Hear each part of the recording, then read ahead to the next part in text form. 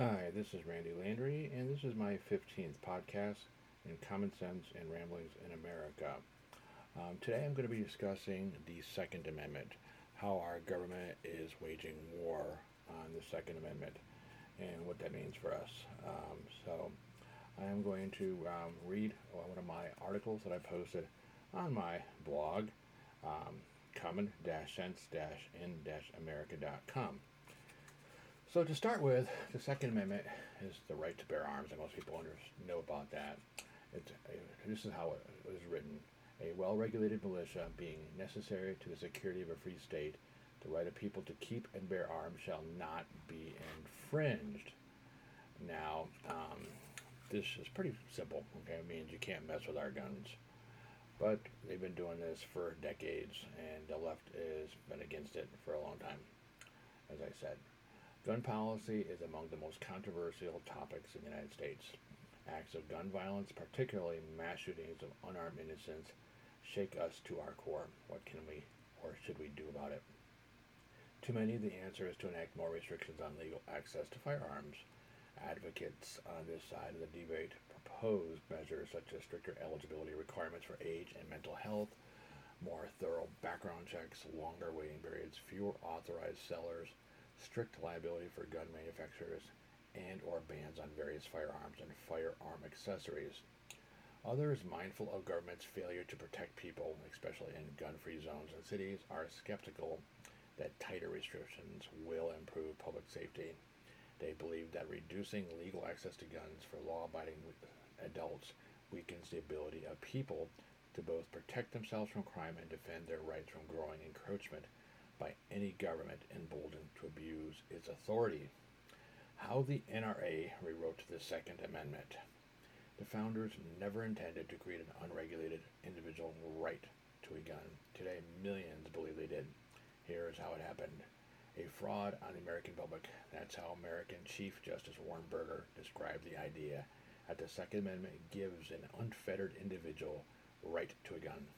When he spoke these words to PBS in 1990, the rock-ribbed conservative, pointed by Richard Nixon, was expressing the longtime consensus of historians and judges across the political spectrum.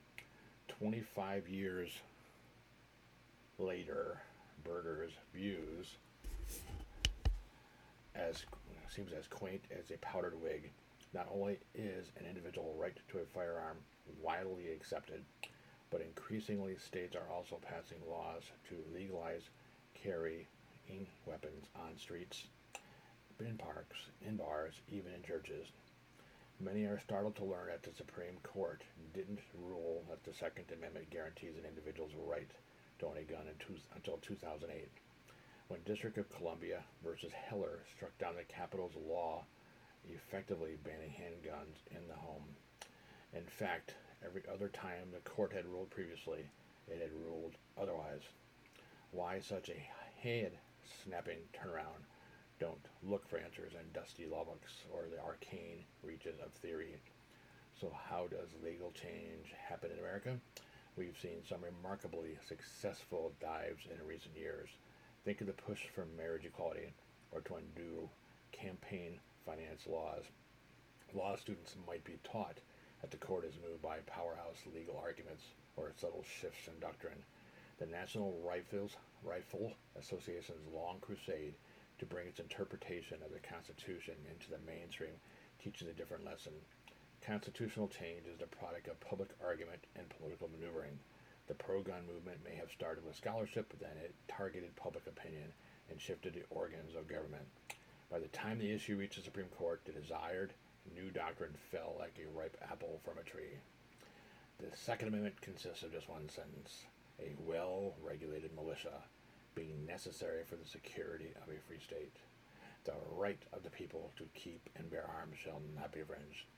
Today, scholars debate its bizarre comma placement, trying to make sense of the various clauses, and politicians routinely declare themselves to be strongest supporters.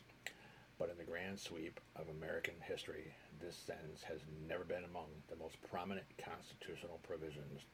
In fact, for 2 centuries, it was largely ignored.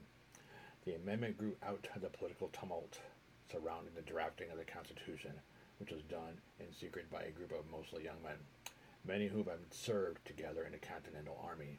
Having seen the chaos and mob violence that followed the revolution, these Federalists feared the consequences of a weak central authority. They produced a charter that shifted power at the time in the hands of the states to a new national government. Anti-Federalists opposed this new constitution. The foes worried, among other things, that the new government would establish a standing army of professional soldiers and would disarm the 13 state militias, made up of part-time citizen soldiers and revered as bulwarks against tyranny. These militia were the product of a world of civic duty and governmental compulsion, utterly alien to us today. Every white man aged 16 to 60 was enrolled. He was actually required to own and bring a musket or other military weapon. On June 8, 1789, James Madison, an ardent Federalist who had won election to Congress only after agreeing to push for changes to the newly ratified Constitution, proposed 17 amendments on topics ranging from the size of congressional districts to legislative pay to the right to religious freedom. One addressed the well-regulated militia and the right to keep and bear arms. We don't really know what he meant by it, and at the time, Americans expected to be able to own guns, a legacy of English common law and rights. But the overwhelming use of the phrase bear arms in those days referred to military activities. There is not a single word about an individual's right to a gun for self-defense or recreation in Madison's notes from the Constitutional Convention, nor was it mentioned with a few scattered exceptions in the records of the ratification debates in the states. Nor did the U.S. House of Representatives discuss the topic as it marked up the Bill of Rights. In fact, the original version passed by the House included a conscientious objector provision. A well-regulated militia, it explained, composed of the body of the people, being the best security of a free state. The right of the people to keep and bear arms shall not be infringed, but no one religiously scrupulous of bearing arms shall be compelled to render military service in person. Those state militias eventually dissolved. For 2 centuries we had guns, plenty. We had gun laws in towns and states governing everything from where gunpowder could be stored to who could carry a weapon, and courts overwhelmingly upheld these restrictions. Gun rights and gun control were seen as going hand in hand. 4 times between 1876 and 1939, the U.S. Supreme Court declined to rule that the Second Amendment protected individual gun ownership outside the context of a militia. As the Tennessee Supreme Court put it in 1840, a man in the pursuit of deer, elk, and buffalo might carry his rifle every day for 40 years, and it would never be said of him that he had borne arms. Much less could it be said that a private citizen bears arms because he has a dirk or pistol concealed under his clothes or a spear in a cane. Q, the National Rifle Association. We all know of the organization's considerable power over the ballot box and legislation. Bill Clinton roused in 1994 after the Democrats lost their congressional majority.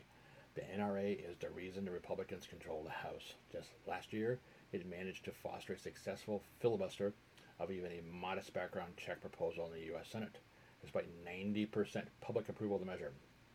What is less known, and perhaps more significant, is its rising sway over constitutional law. The NRA was founded by a group of Union soldiers after the Civil War who, perturbed by their troops' poor marksmanship, wanted a way to sponsor shooting, training, and competitions. The group testified in support of the first federal gun law in 1934, which cracked down on the machine guns beloved by Bonnie and Clyde and other bank robbers. When a lawmaker asked whether the proposal violated the Constitution, the NRA witness responded, "I have not given it any study from that point of view." The group lobbied quietly against the most stringent regulations, but its principal focus was hunting and sportsmanship, bagging deer, not blocking laws. In the late 1950s, it opened a new headquarters to house its hundreds of employees. Metal letters on the facade spelled out its purpose: firearms, safety, education, marksmanship training, shooting for recreation. Q to 1977. Gun group veterans still call the NRA's annual meeting that year the Revolt at Cincinnati.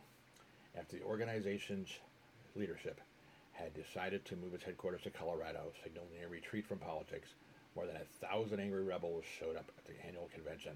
By 4 in the morning, the dissenters had voted out the organization's leadership. Activists from the Second Amendment Foundation and Citizens Committee for the Right to Keep and Bear Arms pushed their way into power. The NRA's new leadership was dramatic, dogmatic, and overtly ideological. For the first time, the organization formally embraced the idea that the sacred Second Amendment was at the heart of its concerns. The gun lobby's lurch rightward was part of a larger conservative backlash that took place across the Republican coalition in the 1970s. One after another, once sleepy traditional organizations galvanized as conservative activists wrested control. Conservatives tossed around the language of insurrection with the ardor of a Berkeley weatherman. The revolt at Cincinnati was followed by the tax revolt, which began in California in 1979, and the Sagebrush Rebellion against Interior Department land policies. All these groups shared a deep distrust of the federal government and spoke in the language of libertarianism. They formed a potent new partisan coalition. Politicians adjusted in turn. The 1972 Republican platform had supported gun control with a focus on restricting the sale of cheap handguns. Just 3 years later, in 1975, preparing to challenge Gerald R. Ford for a Republican nomination, Reagan wrote in Guns and Ammo magazine, "The Second Amendment is clear, or ought to be. It appears to have little of any leeway for the gun control advocate." By 1980, the GOP platform proclaimed, "We believe the right of citizens to keep and bear arms must be preserved. Accordingly, we oppose federal registration of firearms." That year, the NRA gave Reagan its first ever presidential endorsement. Today, at the NRA's headquarters in Fairfax, Virginia, oversized letters on the facade no longer refer to marksmanship and safety. Instead, the Second Amendment is emblazoned on a wall of the building's lobby. Visitors might not notice that the text is incomplete. It reads, "The right of the people to keep and bear arms shall not be infringed." The first half, the part about the well-regulated militia, has been edited out. Form 1888, when law review articles first were indexed through 1959, every single one on the Second Amendment concluded it did not guarantee an individual right to a gun. The first to argue otherwise, written by a William and Mary law student named Stuart R. Hayes, appeared in 1960. He began by citing an article in the NRA's American Rifleman magazine and argued that the amendment enforced a right of revolution of which the southern states availed themselves during what the author called the war between the states. At first, only a few articles echoed that view. And starting in the late 1970s, a squad of attorneys and professors began to churn out law review submissions, dozens of them at a prodigious rate. Funds, much of them from the NRA,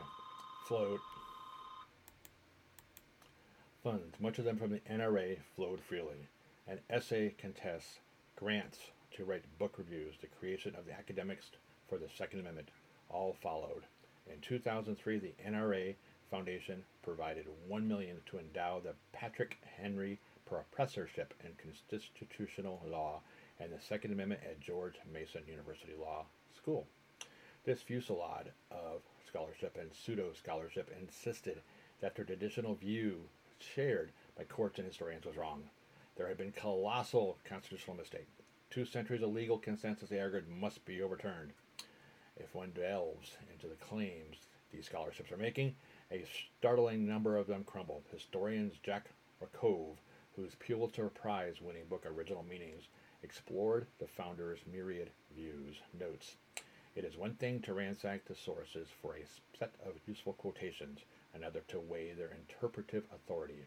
There are in fact only a handful of sources from the period of constitutional formation that bear directly on the questions that lie at the heart of our current controversies about the regulation of privately owned firearms.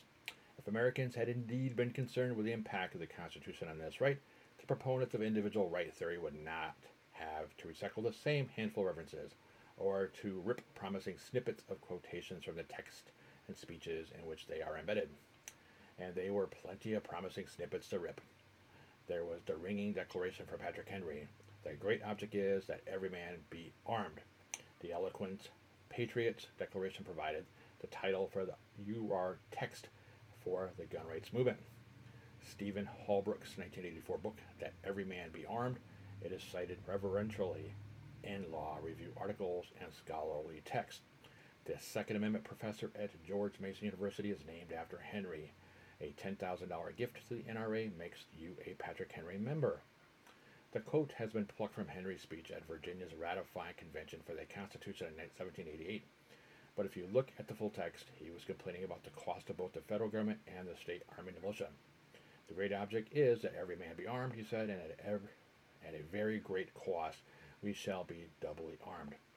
In other words, sure, let every man be armed, but only once.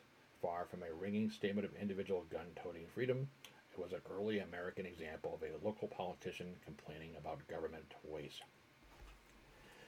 Thomas Jefferson offers numerous opportunities for pro-gun advocates.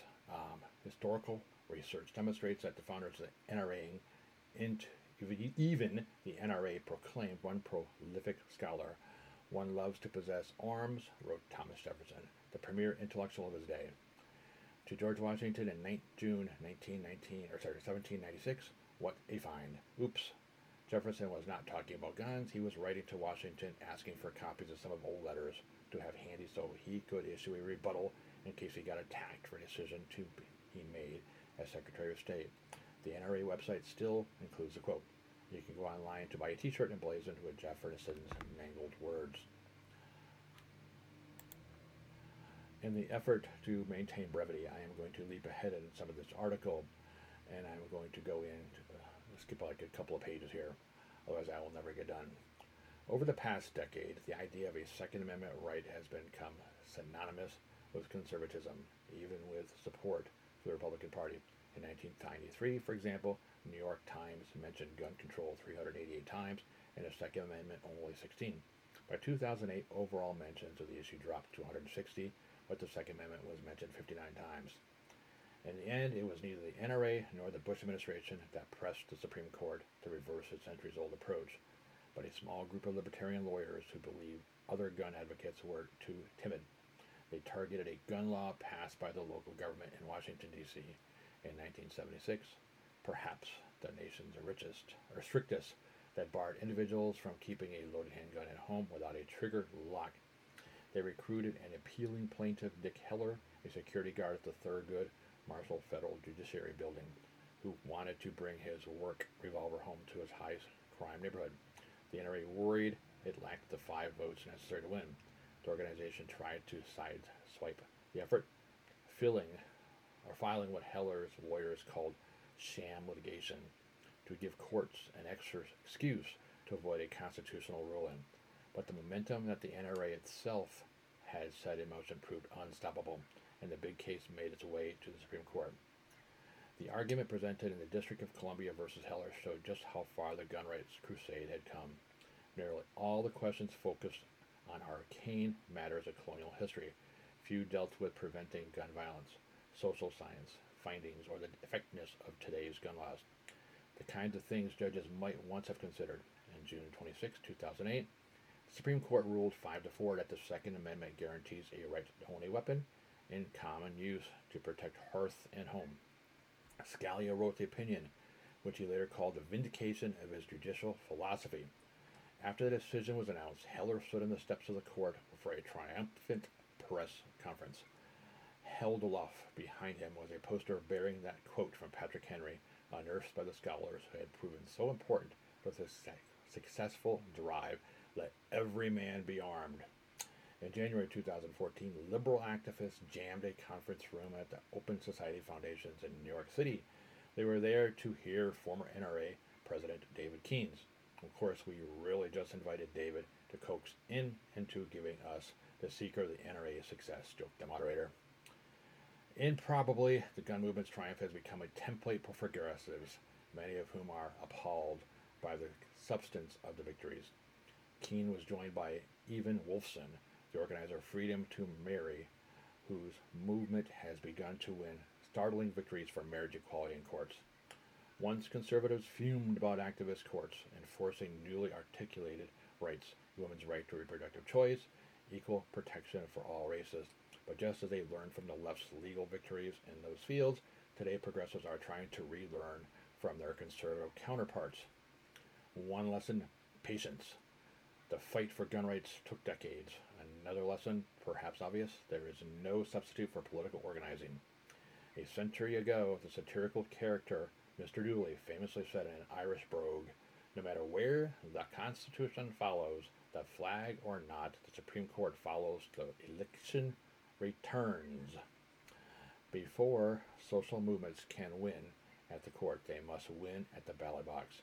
The 5 justices in the Heller majority were all nominated by presidents who themselves were NRA members. But even more important is this: activists turned their fight over gun control into a constitutional crusade. Modern political consultants may tell clients that the constitutional law and the role of the Supreme Court is too arcane for discussion at the proverbial kitchen table. Nonsense. Americans always have been engaged, and at times enraged, by constitutional doctrine. Deep notions of freedom and rights have retained totemic power. Today's Second Amendment supporters recognize that claiming the constitutional high ground goes far toward winning an argument.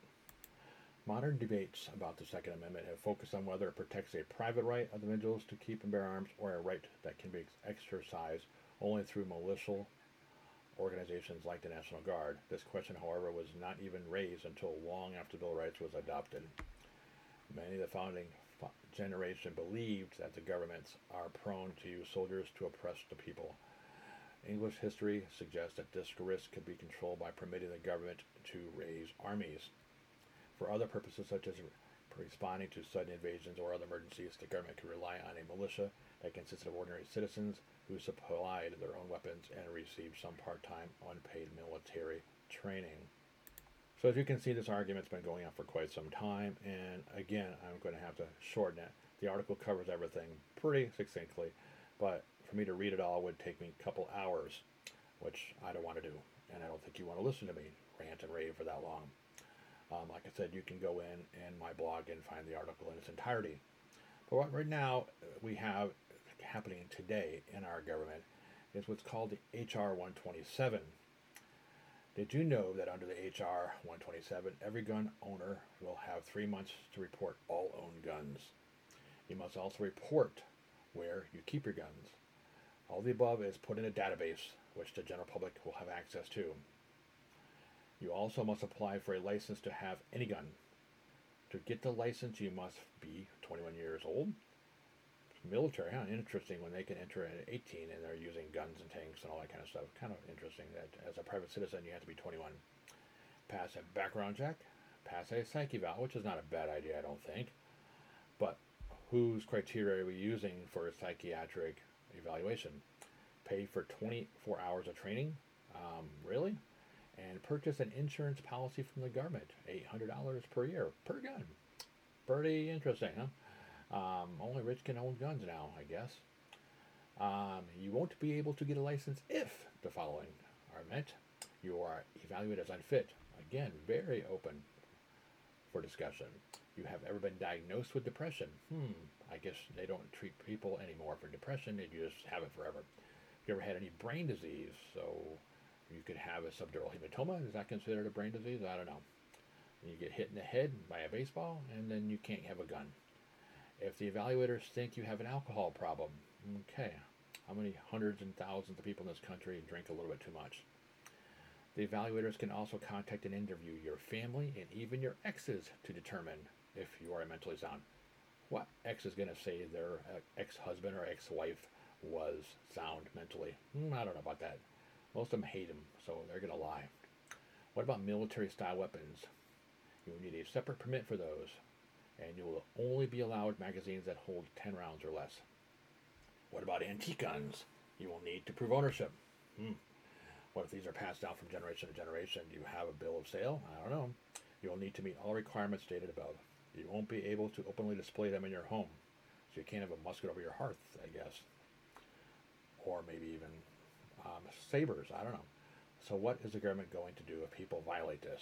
The government will impose fines starting at $50,000 and a 10 to 15 year minimum in jail. You can kill somebody and get less time than that. Does this matter to you? Yes, call your local representative. So this is pretty much some of the major things. Again, my article has a complete text of the bill, which is usually quite lengthy, and I'm not about to read it all. But it goes to show you that the most laws or most elements of the Constitution and the Bill of Rights are open to interpretation a little bit. I mean, there's a little bit of vagueness, I think, intentionally put, so it'll keep the Constitution current, so it won't become outdated. I guess that's one of the things, an argument you can be made for it. The more I read about the Amendment 2, it can be interpreted a couple different ways, which is not really a good thing for a law or one of our founding documents to be read or written. It should have been more clearly focused in there. It should have been separated maybe by a period. So it's like, okay, if you're a militia, then you can have a gun. If you're not a militia, you can't have a gun. I don't know. So you can see where there's room for argument there and discussion. And as I also discussed that until just recently, we really haven't had any laws or judgments made that discuss this. And so now we do, but now we're trying to reverse those. So I firmly believe that people should be allowed to protect themselves and their house. If the cops aren't going to do it, if we're going to defund the police like so many government officials want to do, then what choice do we have? If somebody breaks into our house, am I going to hit them over the head with a rolling pin when they have a knife or a gun of their own? Probably not a good idea. I'm just going to get my butt shot off. So I think gun ownership is good.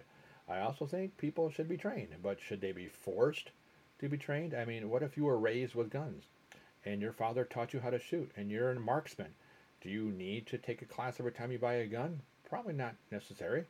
But if you're a first-time gun owner, maybe a good idea to have some kind of gun training program that you have to take before you can buy the gun, so you don't shoot yourself in the foot or any place else, or shoot your family members by accident. So whenever you say all or none, this country is not all or none. It's a big gray area. And so we need to think about that when we make our laws. All right, guys. So I don't know if I'll really solve very much, but I did give you a little bit of information. So as always, please be safe. I know I ranted and did more than my usual 20 minutes or so, but this is an important area for discussion. And like I said, if I would have read the whole thing, it would have taken a couple hours, if not more. So again, have a great day, and until next week, goodbye.